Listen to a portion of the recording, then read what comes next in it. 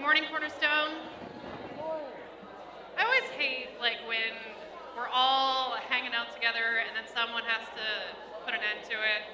Annie, Sue, sorry, yeah, break it up. And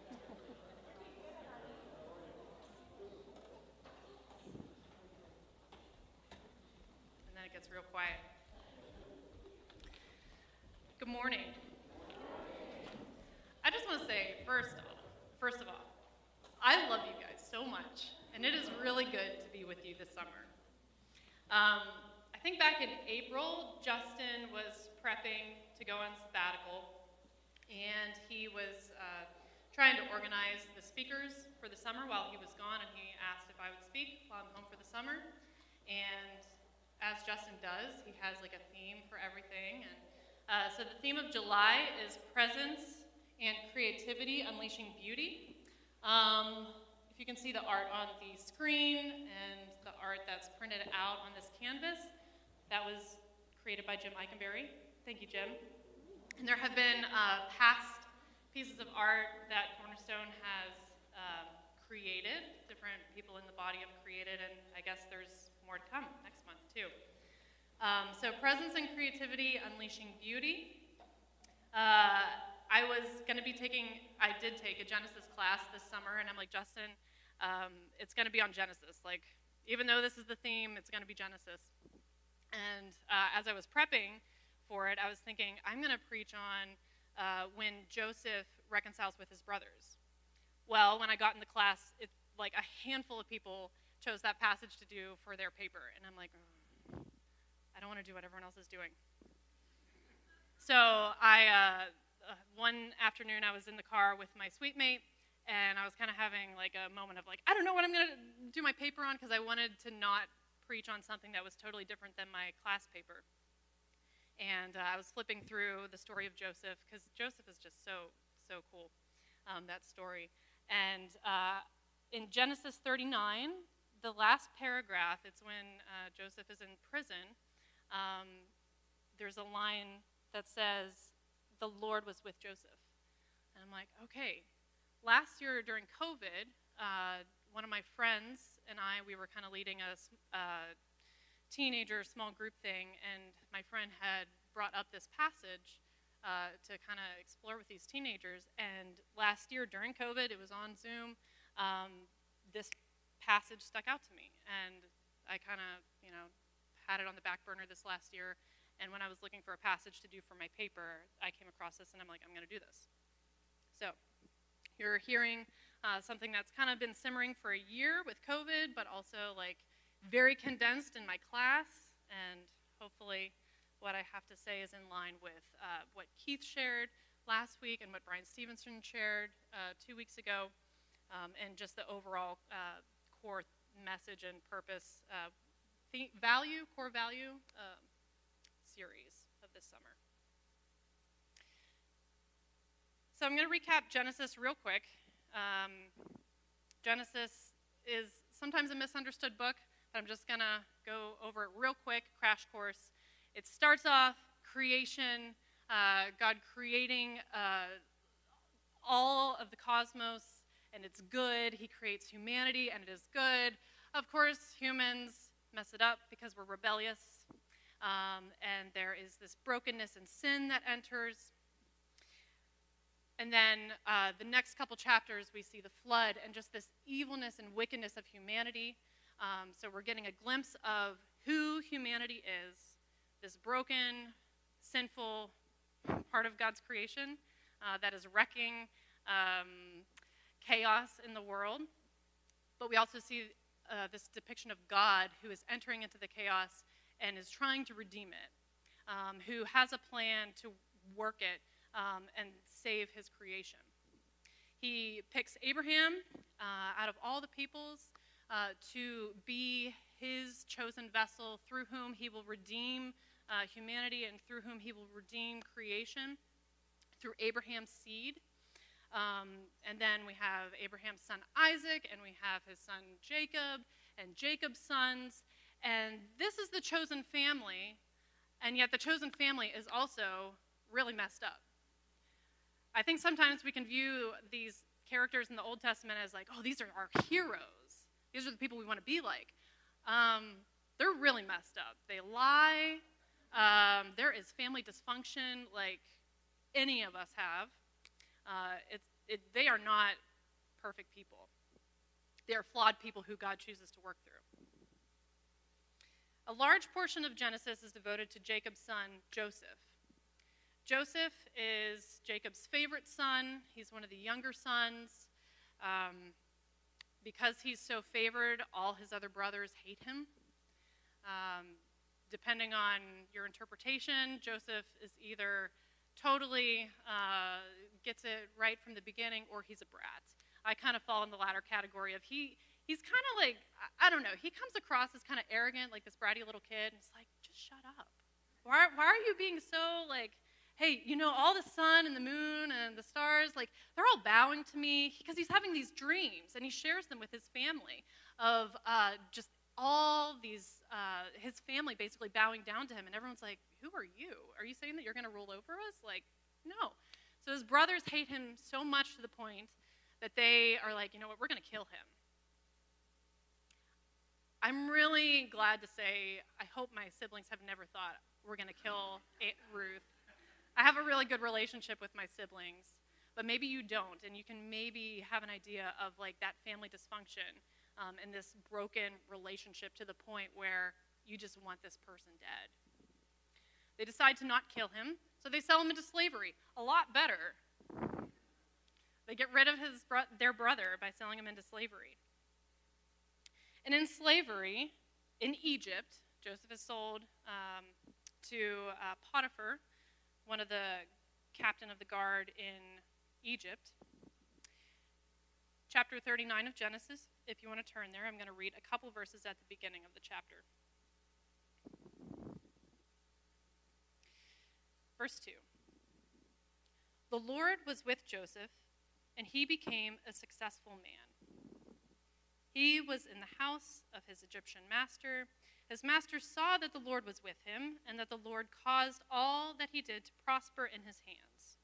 So Joseph found favor in his sight and attended him. He made him overseer of his house and put him in charge of all that he had. From the time that he made him overseer in his house and over all that he had, the Lord blessed the Egyptian's house for Joseph's sake.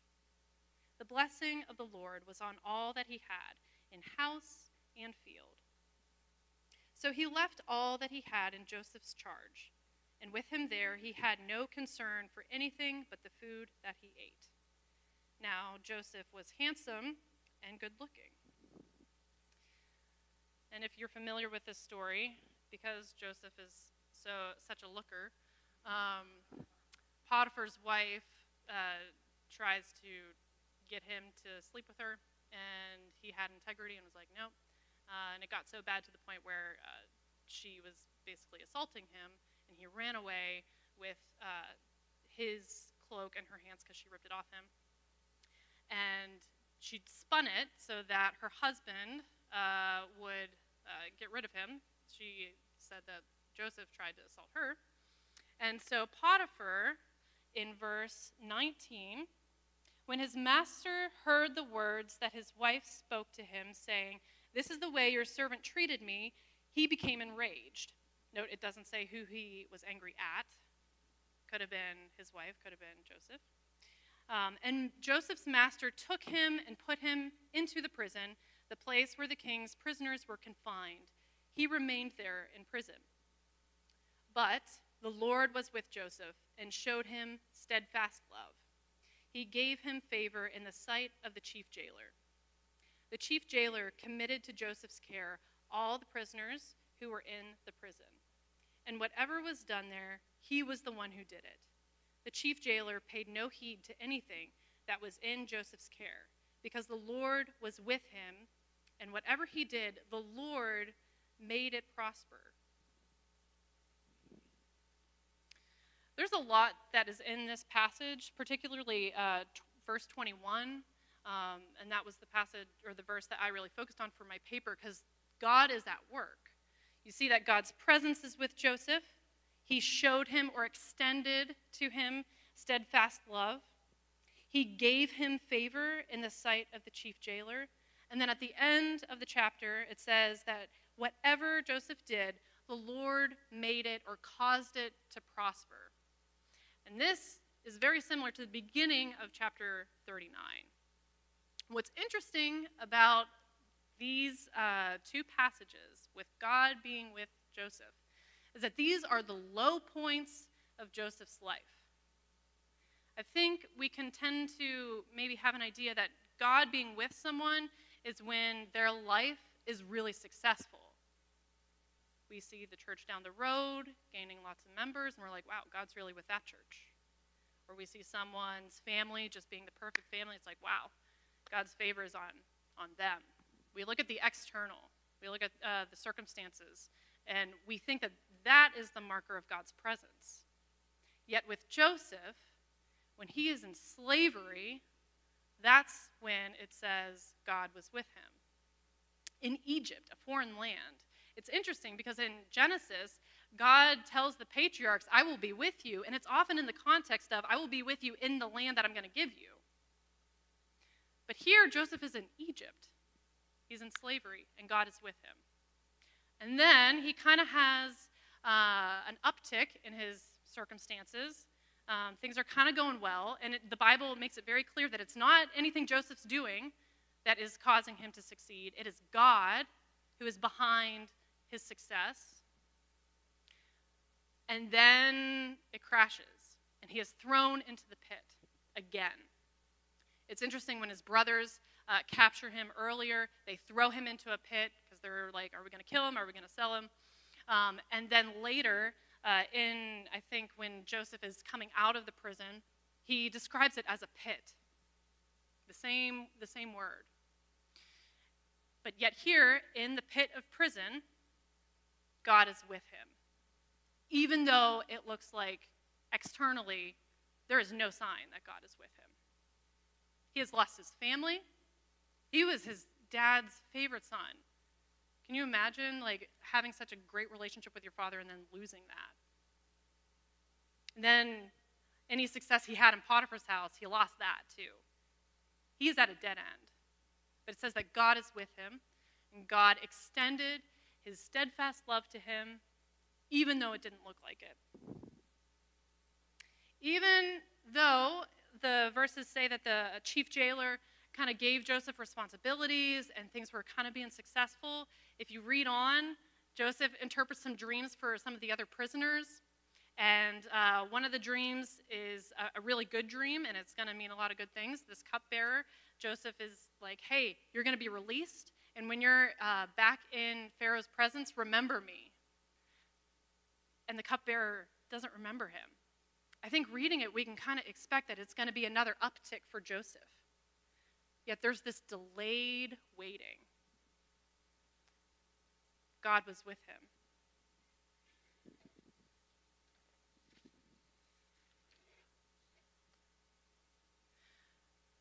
In the Bible, the theme of God being with and God's presence is from the beginning to the end. In the first couple chapters of Genesis, when God is creating the world, a lot of people believe that the Garden of Eden represents a temple, and that Adam and Eve, the first humans, were to do priestly duties in the garden. And a temple is where God dwells. So even though in the first couple chapters of Genesis it doesn't explicitly say God was with the humans, we can read that God's presence was a huge part of his creation. Because when they sinned, Adam and Eve hid from the presence of God. And then later, at the end of that fall, God sends them away from the garden. So when there is brokenness of relationship, God's presence, there's a brokenness of presence as well. And we see that with Israel. God, with his people, he's giving them opportunities to be with him. He desires to be with them. In Exodus, he's telling Moses, I'm going to be with you. And then at the end of Exodus, he's filling the tabernacle, and he's dwelling among the people. When Solomon creates the temple, God's glory fills the temple. He's dwelling with Israel until the exile. When Israel gets to the point of rebellion so bad that God's like, you know what? It's the end. And God's presence in Ezekiel leaves the temple, and the people are sent into exile. And even in the rebuilding of the second temple, it doesn't say that God's presence came back.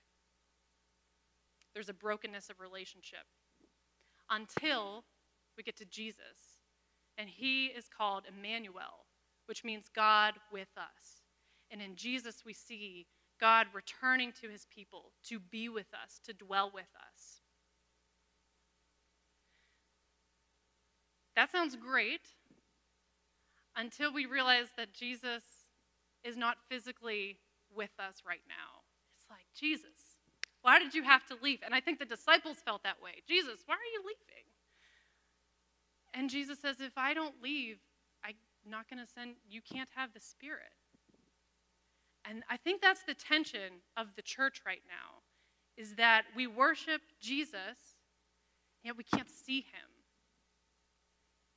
He's dwelling, he's sitting at the right hand of the Father, and we have the Spirit. And the Spirit dwells in us and among us. That's a tension, I think, that we have. And in Revelation, the very end of Revelation, there's still this image of Jesus is going to come back. He's going to dwell with us again. See, the home of God is among mortals. He will dwell with them. They will be his peoples, and God himself will be with them. He will wipe every tear from their eyes. Death will be no more. Mourning and crying and pain will be no more, for the first things have passed away. The home of God is among mortals. That's the image. That's our hope. And yet God is with us. He has not left us as orphans.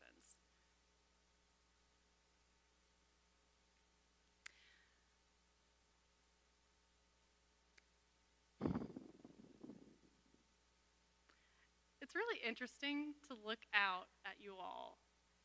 And I know you all are looking at me. And yet, I want you to not feel unseen. I want you to think about your lives and those places that maybe you do feel unseen or that God's presence is absent. And remember that Jesus has not left you as orphans. This has been a hard year with COVID, with personal stuff, with church stuff. It has been hard. Financial stuff. God has not left you as orphans. God is not only with you in the end goal or the final fulfillment of all things. He is with you right now in a low point, if you're in that low point. He's not just concerned about the final product. He's with you in the journey too. He is with you in the middle of the night when you wake up overwhelmed with anxiety. He is with you in the doctor's office and there are no answers and only questions. He is with you when you pull into work every morning and you feel like this can't be all there is. He's with you when you have no idea what college you're going to go to or what's going to happen after high school. He's with you when you make hard decisions and the consequences of that are really painful. He's with you and has been with you when you pray and pray for loved ones who are lost and those prayers seem to go unanswered. And he is with you when your heart is breaking over things that it seems like no one else cares about. He is with you when you feel like a sheep who has wandered too far from the flock. He sees you. He is with you when your kids are screaming and you have no more love to give. I thought of Elena Radcliffe for that one. He is with you when you wonder if loneliness is your lot in life. He is with you when you feel like There's so many bad feelings you have and you just want to take it out on yourself. He's with you in those moments. He's with you when you smile at something that no one else sees. He's with you when you have a really good conversation with a friend over coffee. He's with you when you work in the garden and you are sweaty. And you're like, what's the point of this? He's with you in those moments too. He's with you when you sit next to someone who is really hurting and you have no words. He is with you. The God who is with us is not just merely with us, but he is the Almighty God who is working all things together for good. The story of Joseph can sometimes be thrown out there when people are going through a hard time. At the end, when Joseph reconciles with his brothers, Joseph says, "Even though you intended to do me harm, God intended it for good in order to preserve a numerous people as he is doing today." And I've heard people say that when they've gotten a cancer diagnosis, that well-meaning Christians will quote that scripture to them, and that's not helpful. And so I don't want to minimize anyone's pain and be like, oh, but God's got it. It's fine. Just buck up. What I want you to hear in this is that the God who is with you is working it, even though you cannot see it. I'm really thankful that Ron did Waymaker today, and the bridge where it says, even though I can't see it, you're working. Even when I don't feel it, you're working. Even when there is just no answers and it seems like there is dead end after dead end, God is with you and he is working. There's got to be some trust that he is Almighty God. Presence and creativity unleashing beauty. I've focused a lot about presence, and yet we see also in Joseph's story that he is doing some things. And yet what he is doing, whatever he did, it says that God made it succeed. I think when we hear creativity, we think, okay, I got to do. And I want to remind you of Brian Stevens' message the other week. It's not about doing, but it's about being. And yet, God has put things in our hands as a body and as individuals, as families, to do.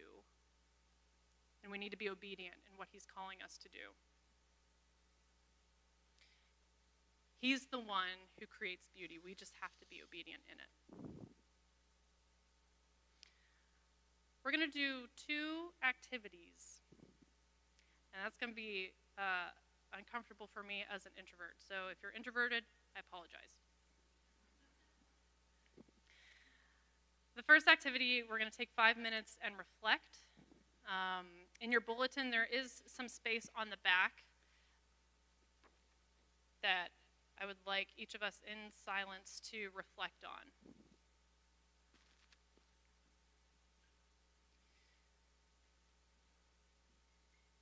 The first question is, how in the past, throughout your life, has God been with you? Reflect on the low points of your life. Reflect on the high points. In this week, today, 10 years ago, I want us to remember how God has been with us. The second question is, are there places in your life right now where you feel like God is absent? So take 5 minutes and reflect on those questions. How has God been with you in the past? And presently, are there places where you feel like God is absent? He has not left us as orphans. He has given us the Holy Spirit who lives in us. The next exercise is more uncomfortable, and I don't think we've ever done this before. Before COVID, when we would have communion, I think really right up to COVID, we were trying, when we would dismiss for communion, or I don't know if that's the right term, but release for communion, there was often the encouragement to not get in a line, but to circle around the table. And that was uncomfortable for me, because I think when you're in a line, you're just kind of like, you got your blinders on, kind of. But being in that circle, seeing you receive communion was really powerful. And it was a reminder that it's not just me and my relationship with God, but it is also Savannah's relationship with God and Jim Goshard's relationship with God, and seeing Jesus love them. This is going to be my only Marvel reference. There's a character, Black Widow. She just had a movie come out. I think it's pretty good. She's this ex-spy, and I think people have this conception of her as a loner, yet her whole story is about how she needs other people and how she has family. And it's really interesting because her families are not her biological families, but they're the people who are her family, who know her and love her and have her back. We are not biologically related, except for the Martins over there. I'm related to them. Yet we are family. We have the Holy Spirit dwelling in us. You have the Holy Spirit dwelling in you, as well as the person next to you. So what I want us to do is, for just a couple minutes, it's not going to be 5 minutes, I want us in silence to turn around and look at each other. I want us to see each other. And if you lock eyes with someone, yeah, it's going to be a little awkward. Don't be like, oh gosh, they saw me. I want you to look at the people next to you, as well as the people in the back row, the people behind the tech. As you are seeing other people, you are also seen. So for 2 minutes, can we do that?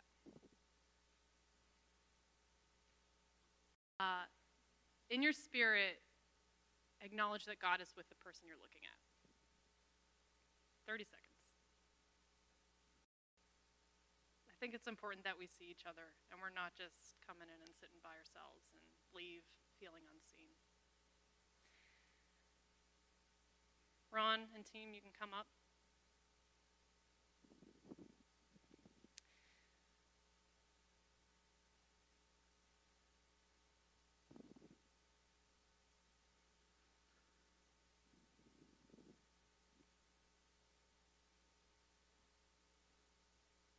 Cornerstone, God is with you. Whether you're having a great day or whether you're having a really bad day, whether you are at the end of all that you know or whether you feel like you're great, God is with you.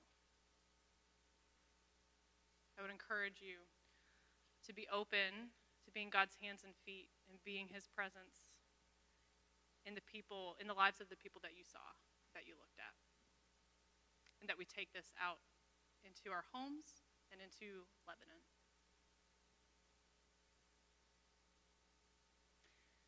Jesus, thank you for this morning. Thank you for the people who are here today. Thank you for Justin and Jim and Joy and the elder team. Thank you for the people who are watching the children right now. Thank you for the work that they are doing. Thank you for being with our kids, too. Thank you for being with the Caseys. Thank you for being with the Boyers. Jesus, remind us of your presence when we are in our workplaces, when we sit around our tables with our families, when we go home to an empty home. Let us remember your presence with us. Guide us and teach us how to carry your presence into hurting situations, to remind people who don't know you that you are a God who wants to be with them.